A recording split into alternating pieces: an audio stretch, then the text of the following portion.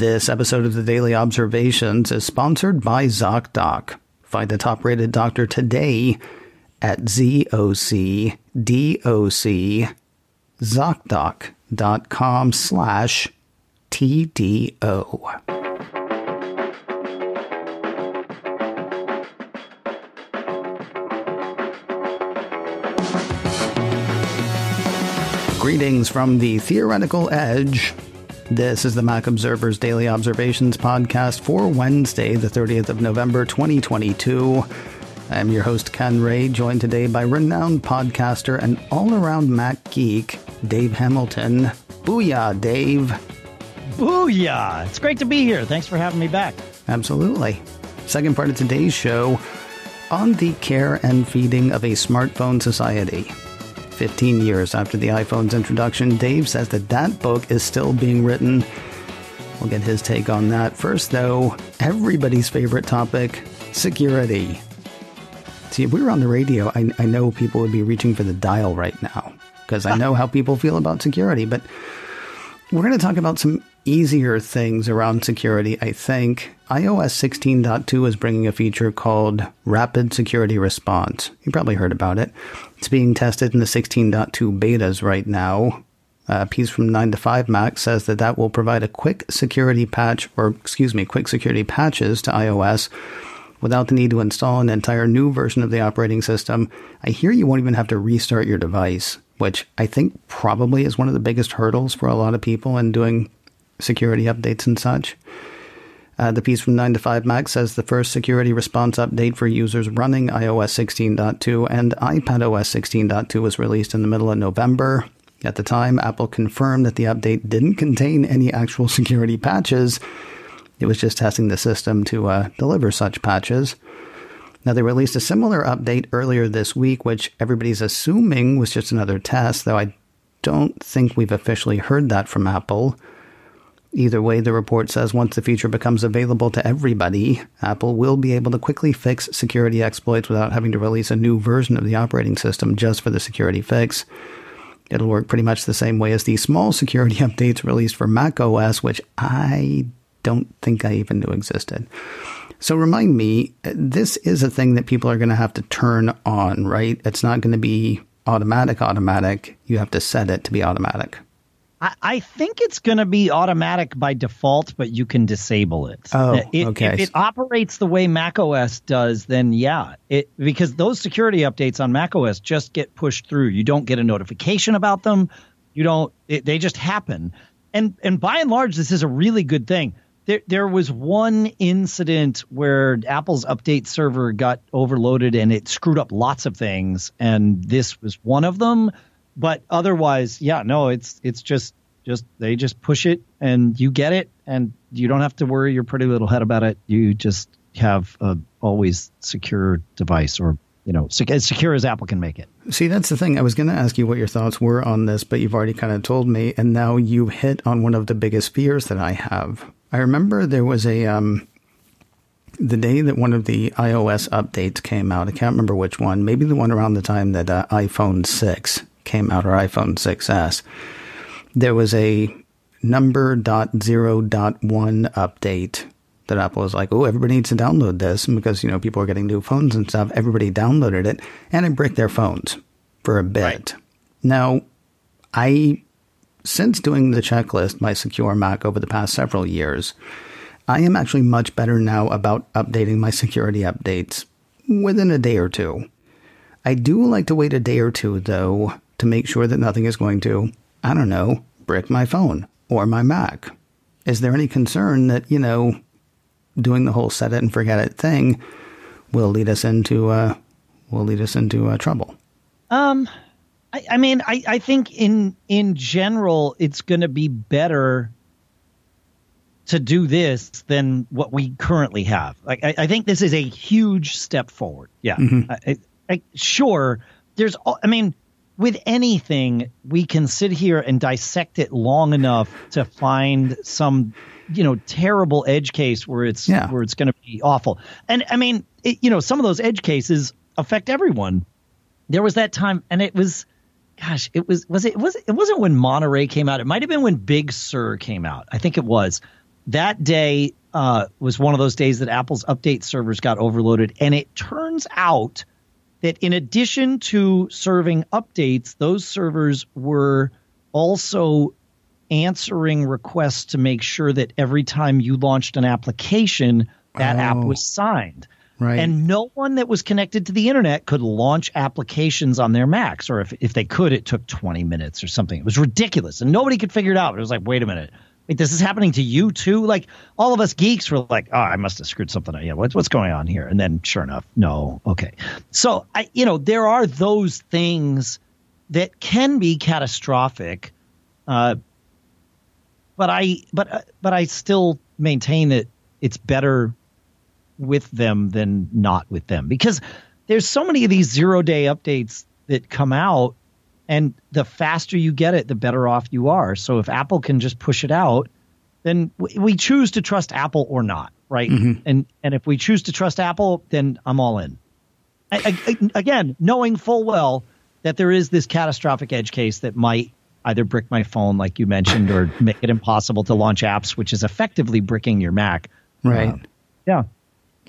So there was a sponsor that I had on macOS kind of a while ago, and I'm going to start talking about them as a sponsor because I want full disclosure. This is not a sponsored mention of this client, but when I had them as a sponsor, it seemed to me that they were doing something that I really wanted Apple to do.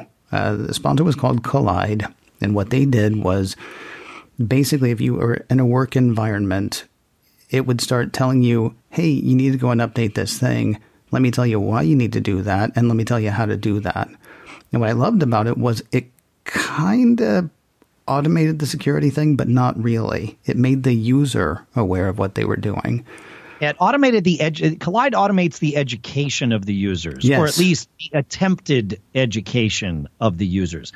I love their model too. It just uses Slack so that you're, doing your thing, and here comes a notification. Right. But like I'm taking this step because it's important, and here's why.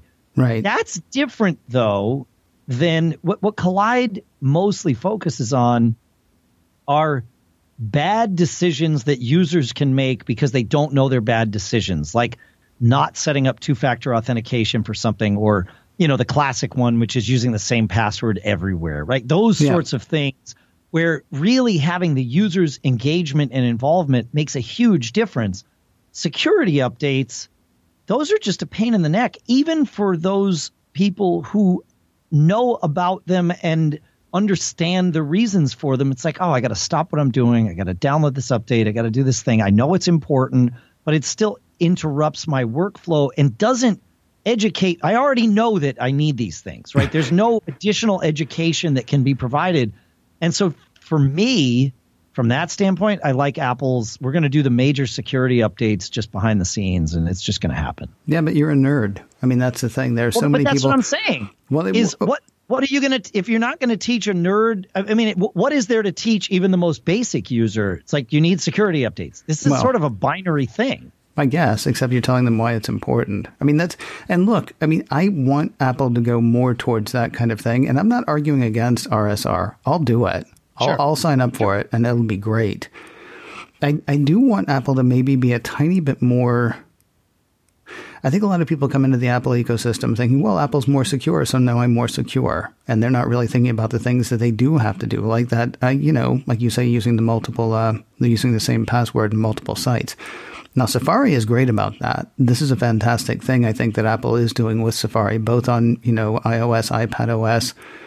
And for a bonus, I'll say the Mac as well, since I said, both, and I actually meant three things. I like that kind of, educational thing. For sure. There's nothing educational about a quick security update, though. Yeah, okay. It's just, like, that's what I'm saying, is like, I agree with you. Yeah. I just think this is, what is there to say? You should do these security updates. Okay. Well, yes. Great. I mean, I think that's honestly it. I mean, there's part of me that does worry. And look, I'm not arguing against it. I just kind of want maybe maybe Apple could notify you, hey, we did this thing, because I want to keep security personally in people's minds. There's a story, and I hope they don't mind me telling it. Steve Sheridan lost his backpack in a foreign country one time. They assume it was stolen, that he didn't just leave it. He wasn't terribly worried about it because he had a tile in his bag. So he had security built in. He wasn't terribly worried about it. The problem is, it turns out the battery on the tile had died. He doesn't know when. And so he never saw his backpack again. Set it and forget it is great. I love set it and forget it, except maybe I don't want set it and forget it. I want set it and you don't have to think about it too much. Yeah. You know what I mean? Just enough that you go, oh, right, that's a thing that I should be aware of. Oh, you got that covered? Fantastic. I think what I want actually is just a little thing going, hey, look at me, I'm keeping you safe over here, as opposed to just, 3 years later, you're like, didn't I set up security on my phone? Anyway, Dave has some thoughts on the future of smartphones coming up in just a moment. We're going to move off of this.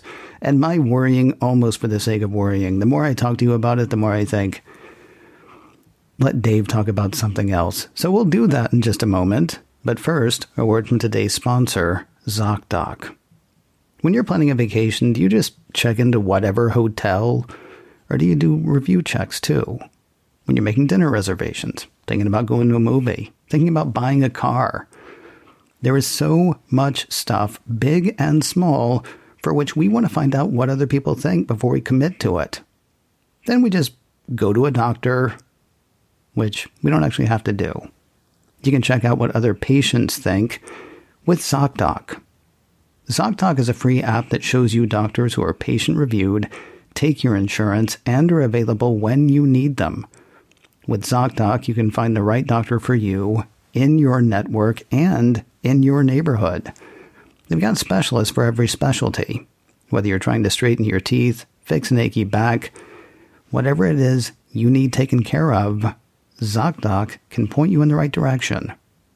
ZocDoc's mobile app is as easy as ordering a ride to a restaurant or getting delivery to your house, so give it a try. Go to ZocDoc.com/TDO and download the ZocDoc app for free. Then start your search for a top-rated doctor today. Many are available within 24 hours. That's ZocDoc.com/TDO, ZocDoc.com/TDO. Dave Hamilton is with us today. He's the co-host of a number of shows, including Mac Geek Gab, Gig Gab, Business Brain, the Entrepreneur Podcast, just so many shows. So you hit me with an interesting idea for today's show, dealing with where we are with smartphones and our current cultural development. I'm wondering, sir, if you would please set forth your position. Yeah, smartphones are a relatively new device for us, right? 15 years or so we've been using it. It could be argued that we've had them longer. Mm-hmm. But it's clear that we have yet to develop a set of societal customs, norms, agreements of how we use these things and how we interact with each other while we have these. I mean, with a smartphone, we can be communicating almost in parallel, and I heavy emphasis on almost, with lots of people simultaneously, and that can take us out of our meat space, our real world, and put us into this virtual world by nature of this little device that we keep in our pockets and our watches, and all of those things can be super distracting. And sure, we've figured out that we probably shouldn't be engaged with these things while we're driving. At least most of us have figured that out. And there are even laws about that, right? So we've got some of these things coming in to play, but I think we're just getting started. I don't think we know how to integrate these things productively yet.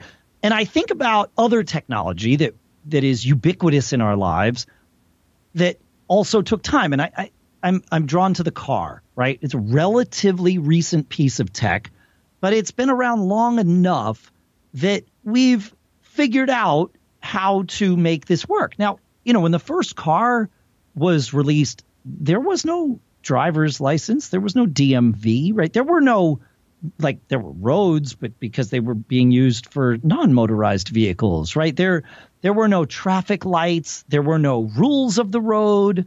None of this stuff, right? And so I think about, okay, where are we in the evolution of the smartphone as compared to this history that we know of with the car?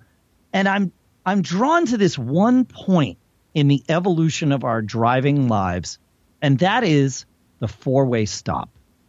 Now, this is a thing, and of course, we can all argue very correctly that most people don't know how to use the four-way stop. But the reality is some people don't know how to use a four-way stop, but most people do. And this is an advanced social construct that requires no technology other than a visual indicator that we should all do the thing we know how to do here. There are no instructions other than a stop sign that says this is a four-way stop. You need to come in with knowledge to correctly and successfully negotiate something like this, especially in times of traffic. Obviously, if there's no other cars there, that's no big deal. But there are all the rules, and we're all thinking of these rules. Those of us that have gone through driver's ed and have driver's licenses and know how to do this, you stop. You wait for the person on your right, which is kind of weird because everybody is to somebody's right if there's people there, but we all know it works, and it's amazing. I don't think we've hit the four-way stop point of smartphone use. We don't just inherently have this institutional knowledge, this societal knowledge of I'm at a restaurant with 6 other people and we all have our phones. How do we deal with that? Like, what's the right thing to do? Because right now the answer is very different for different groups of people. In fact, it might be, if I'm with my wife, it might be different than if I'm with my wife and one of our children or something. Like there might be different societal norms currently. And it's just interesting. We have to remember that we are still very, very early in this process. I think. I don't know. I'm just some guy with a bunch of podcasts. What's interesting to me, though, I mean, there are a couple of things that I think about. I mean, first of all, with cars, there is a safety aspect, and it sounds to me like what you're talking about is more like societal faux pas and things like that. But here's the thing. I live very far from a main road. There are small roads and smaller roads, and then you get to my house. But like as far as big roads where somebody might really just tear it up, Sure. I'm like a few blocks away. And at 11 o'clock at night, I will hear somebody squeal their tires and take off because that road is open for probably the first time in the day. And that is a person that is ignoring both the societal norms and the safety norms, in my opinion. I'm thinking about things like I went to a restaurant in Montauk, New York a few years ago, and they have a sign that says no cell phones at the table. Okay. And my mom had just had hip surgery, and we were trying to guide somebody into town to where we were, and the phone rang, and my mom answered the phone, and the waitress was on her in about 15 seconds, saying, you can't. And there was no allowance for there might be a reason, there might be a cause. It was she had to get up and move. Now, they have a phone booth in the restaurant that you do that, where, I mean, you can go there and you can talk on the phone if that's what you want to do, or you can step outside. But there was no allowance for anything there, which is, which I is kind of, it feels kind of weird. At the same time, is everybody going to have a story for the waitress why they should be the one to be allowed to talk on their phone? Right. How hard does that line have to be?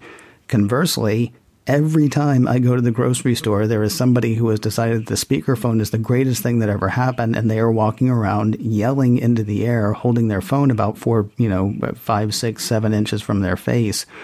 And I get to hear both sides of their conversation because, I guess because we haven't had that come to Alexander Graham Bell moment, maybe. I don't know.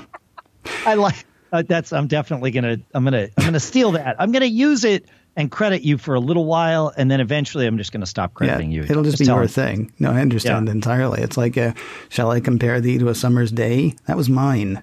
I mean, I used to say who actually did it, but these days, who can even remember? To be honest with you, I'll tell you what I'm looking forward to. What I'm looking forward to, and I am pinning so much hope on this, I really hope it happens, is, the AR glasses that we might get someday. Because it's unobtrusive at that point. And you can even go post-display if you want to. Remember when everybody thought for like 5 minutes that we were going to have a post-display society?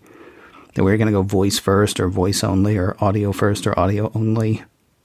That was like 5 minutes. Yeah, it lasted like 30 seconds to 5 minutes, maybe. Yeah.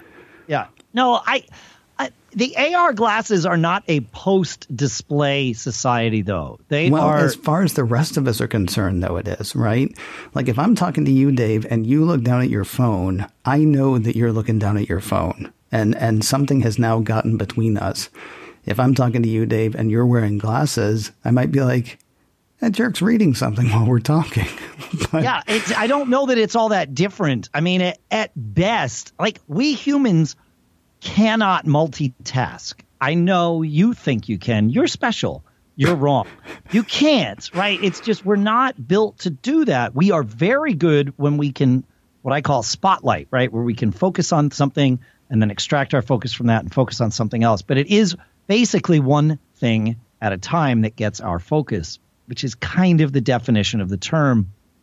And you will know that someone is suddenly more distracted than they normally are, if you know them normally, if they've got these glasses on and some information comes into them, right? Yes. Now, I think there are great ways of doing that are the least intrusive and terrible ways of doing that are the most intrusive. You know, there are these very supported rumors that Apple next year will be releasing their headset glasses, call it what you want thing. I would assume that Apple's user experience with these would tend towards the better side than the worse side, but that's just based on historical experience with Apple as a company and as a brand. But there's still going to, you're either engaging with the person that you are engaging with that's in front of you, or you are engaging with the thing on your screen. It doesn't matter if that screen is a device you hold in your hand or if it's mounted permanently to your head or whatever. I like until things can put thoughts in our brain, and maybe there are ways of doing that with a screen that no one else can see. And I don't mean actually putting thoughts into our brain, but giving us subtle visual cues that don't distract us but inform us. Like, for example, a red light, to go back to the cars. We know what that means. We can still maintain our focus on driving and situational awareness of what the other cars are doing while being aware that this light in front of us just turned from green to yellow to red, right? These are subtle cues, but they're important cues. And so like those kinds of things, I think there's a lot to be learned from how we've dealt with integrating cars and driving into our lives. Like you pointed out, people aren't always going to follow the rules. But even those people that go and screech their tires at midnight, they probably know what the rules are and are taking this opportunity to in a less risk-filled scenario to have some fun. Yeah, but they're disturbing me. I mean, seriously, if I can hear it 3 blocks away, I feel like you're going to, which is going to take us to the last question I have for you. And we're coming close to the end, so 30 seconds or less. Do we end up with societal norms where we all have a way that we carry ourselves around smartphones and other such technology? Let's go ahead and throw the glasses into that if you want to. Do we come up with a set of, sort of like, this is how we do it, baby? Or are we on the other side of it going, some of us are just going to have to suffer fools? I think there's both. I think most of us will. The idea of this is how we do it means we, all of us, have agreed, or most of us have agreed to do it this way. And then there will be the outliers, and they will be less and less. Initially, we'll have the people who resist the change and buck the system and blah, blah. You're special. You do your snowflake thing. But over time, most people will follow the norms because we realize it's better. Whatever those norms are, but we don't know them yet. Well, I feel like there's a lot of stuff that we introduced here that people might have thoughts, opinions on, things that they would like to say, and I certainly would love to hear from them. If you have a question or comment that you want to send our way, send it to observations@macobserver.com. That email address again is observations@macobserver.com. You can also hit the show up on Twitter. We are at TMO Daily there. If you want to follow me online, I am at macOSKen on Twitter. You can also visit my website, macosken.com. Dave, if people want to keep up with you online or maybe reach out and touch you virtually, what would you suggest? I'm still on Twitter at Dave Hamilton. You can find me at macgeekgab.com, and I look forward to hearing from you. Advertising handled by Backbeat Media, online at backbeatmedia.com. The Daily Observations is a production of the Mac Observer. From the latest news to product reviews, your source for Apple news is macobserver.com.